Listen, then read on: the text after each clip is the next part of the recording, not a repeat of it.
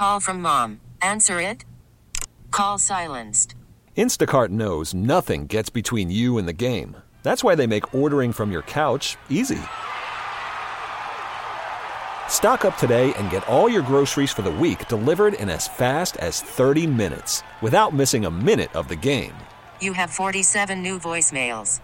Download the app to get free delivery on your first 3 orders while supplies last. Minimum $10 per order. Additional terms apply.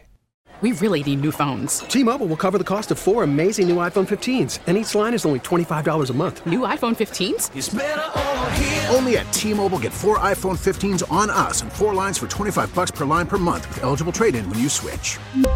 Minimum of 4 lines for $25 per line per month with autopay discount using debit or bank account. $5 more per line without autopay, plus taxes and fees. Phone fee at 24 monthly bill credits for well-qualified customers. Contact us before canceling account to continue bill credits or credit stop and balance on required finance agreement due. $35 per line connection charge applies. See T-Mobile.com. I'm Megan Lynch with Tom Ackerman. You're listening to Total Information AM. A coalition of 200 groups wants to put the brakes on expansion of highways in the United States. Joining us to explain why, Mike McGinn, Executive Director of America Walks, the group that's spearheading the effort. Mike, thank you so much for being with us. Glad to be here. So talk to us about why your group and others are opposed to highway expansion. Well, we found we got 200 groups that signed on, and a number of them are national, but the vast majority are local groups. And I think we really struck a chord here because people that are working for, walkable, connected communities and good transit are again and again told there's no money for it. And when you look, there's a ton of money going into highway expansion that could be invested in communities instead. And of course, these wide, fast roads are very unsafe, where you've got a record number of pedestrian deaths nationwide. It's up dramatically over the last number of years. And it's also really expensive to continue to maintain this new stuff that we have to build. So there's a host of different reasons why people engage, whether it's spending money wisely, or whether it's health reasons or environmental reasons, or just safety, so people can get around their communities safely. Mike, are there areas of the country where you're seeing this in a worse situation than others? I think one of the things about this is that this isn't a blue state. Well, it is to some degree a blue state, red state issue, but really we see in all the states, just to different degrees, still kind of going down this path of building new freeways, pushing out into new places or widening existing freeways. Something like 24% of the infrastructure money to date has been for highway expansion. Yet we still don't have enough money to fix things or keep transit rolling or invest in walkability for people that live in communities. So yeah, some states are worse than others, but I don't want to suggest that some places are doing great. We see it in every state. Mike, I'm sure a lot of community leaders would say, well, people are moving out to other areas. We've got to provide this infrastructure. There are businesses that want to develop in outlying areas. So we have to expand our roadways. We've got greater population. We have to make more lanes. How do you argue that? Well, it's just not a great transportation solution either. Transportation for America did an analysis which showed that from the 1990s till today, road miles in the 100 most urbanized areas in the country, and that would include St. Louis, the road miles expanded by 32%, but the population had only increased by 24%, yet congestion increased by over 100%. It's just when you build more highways and you keep having sprawling out like that, the system breaks down. You just can't move enough vehicles. Nobody's ever managed to find a way to build their way out of traffic congestion. But if you invest in communities, ample housing closer to where the jobs are and the needs are, with better transit that are walkable, it's just so much more efficient and saves money for households too. The people that live in those communities spend less on transportation, and transit is a more effective way to move a lot of people in and out of a thriving city.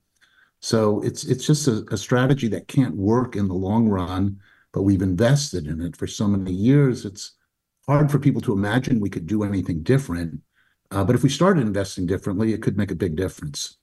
How do you show an example of a good walkable community, perhaps some movement that has ended up in a success? Can you use that as an example to continue to move your effort along?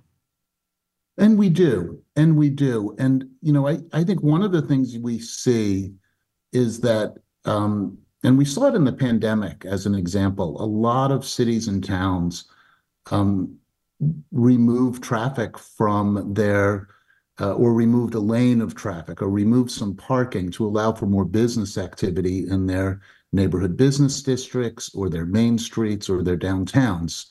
And this was both small towns and big cities. And to a great degree, it was very successful in terms of driving more business activity, to the core. So there are lots of examples where these investments make a difference.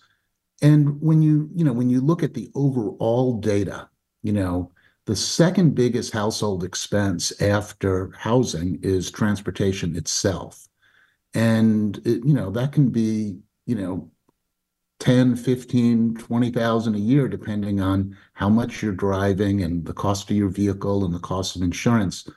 Whereas people who can substitute other kinds of trips for some of their trips, maybe not all of them, but for some of them, really have much lower household expenses too. And the data shows that as well. So you save government money, you save households money, you reduce pollution, you create a higher quality of life. Your kids can walk to school more safely, if there's a school within walking distance. So again, it requires a longer term viewpoint about what are our land use choices and what types of transportation we invest in. But the system we've been investing in, which is continually expanding lanes, isn't solving congestion, is causing more pollution. Fewer kids are walking to school and getting physical activity. Pedestrian deaths are going up. There's just a whole host of negatives to this approach. And it turns out we can't even afford to maintain it. Every time we put in a new lane mile, that's a future maintenance obligation when we're not even meeting our current maintenance obligation.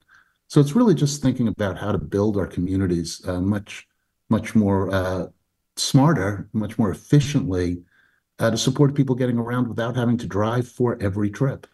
Where can people get more information about this effort to reach out to elected leaders and America Walks?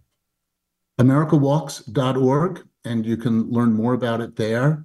We also have a map of local organizations up on our website. You can find who's working on these issues locally as well. And I want to make one more point.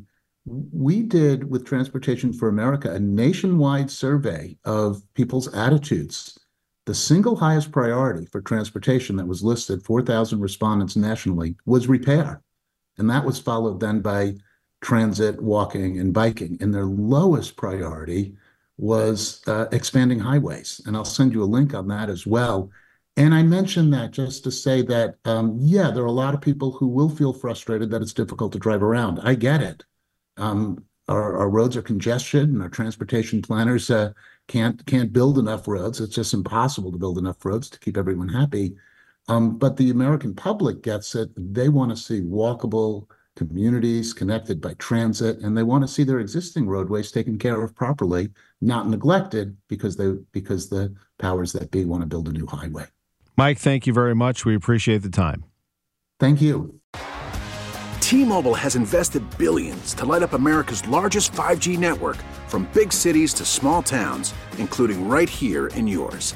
And great coverage is just the beginning. Right now, families and small businesses can save up to 20% versus AT&T and Verizon when they switch. Visit your local T-Mobile store today.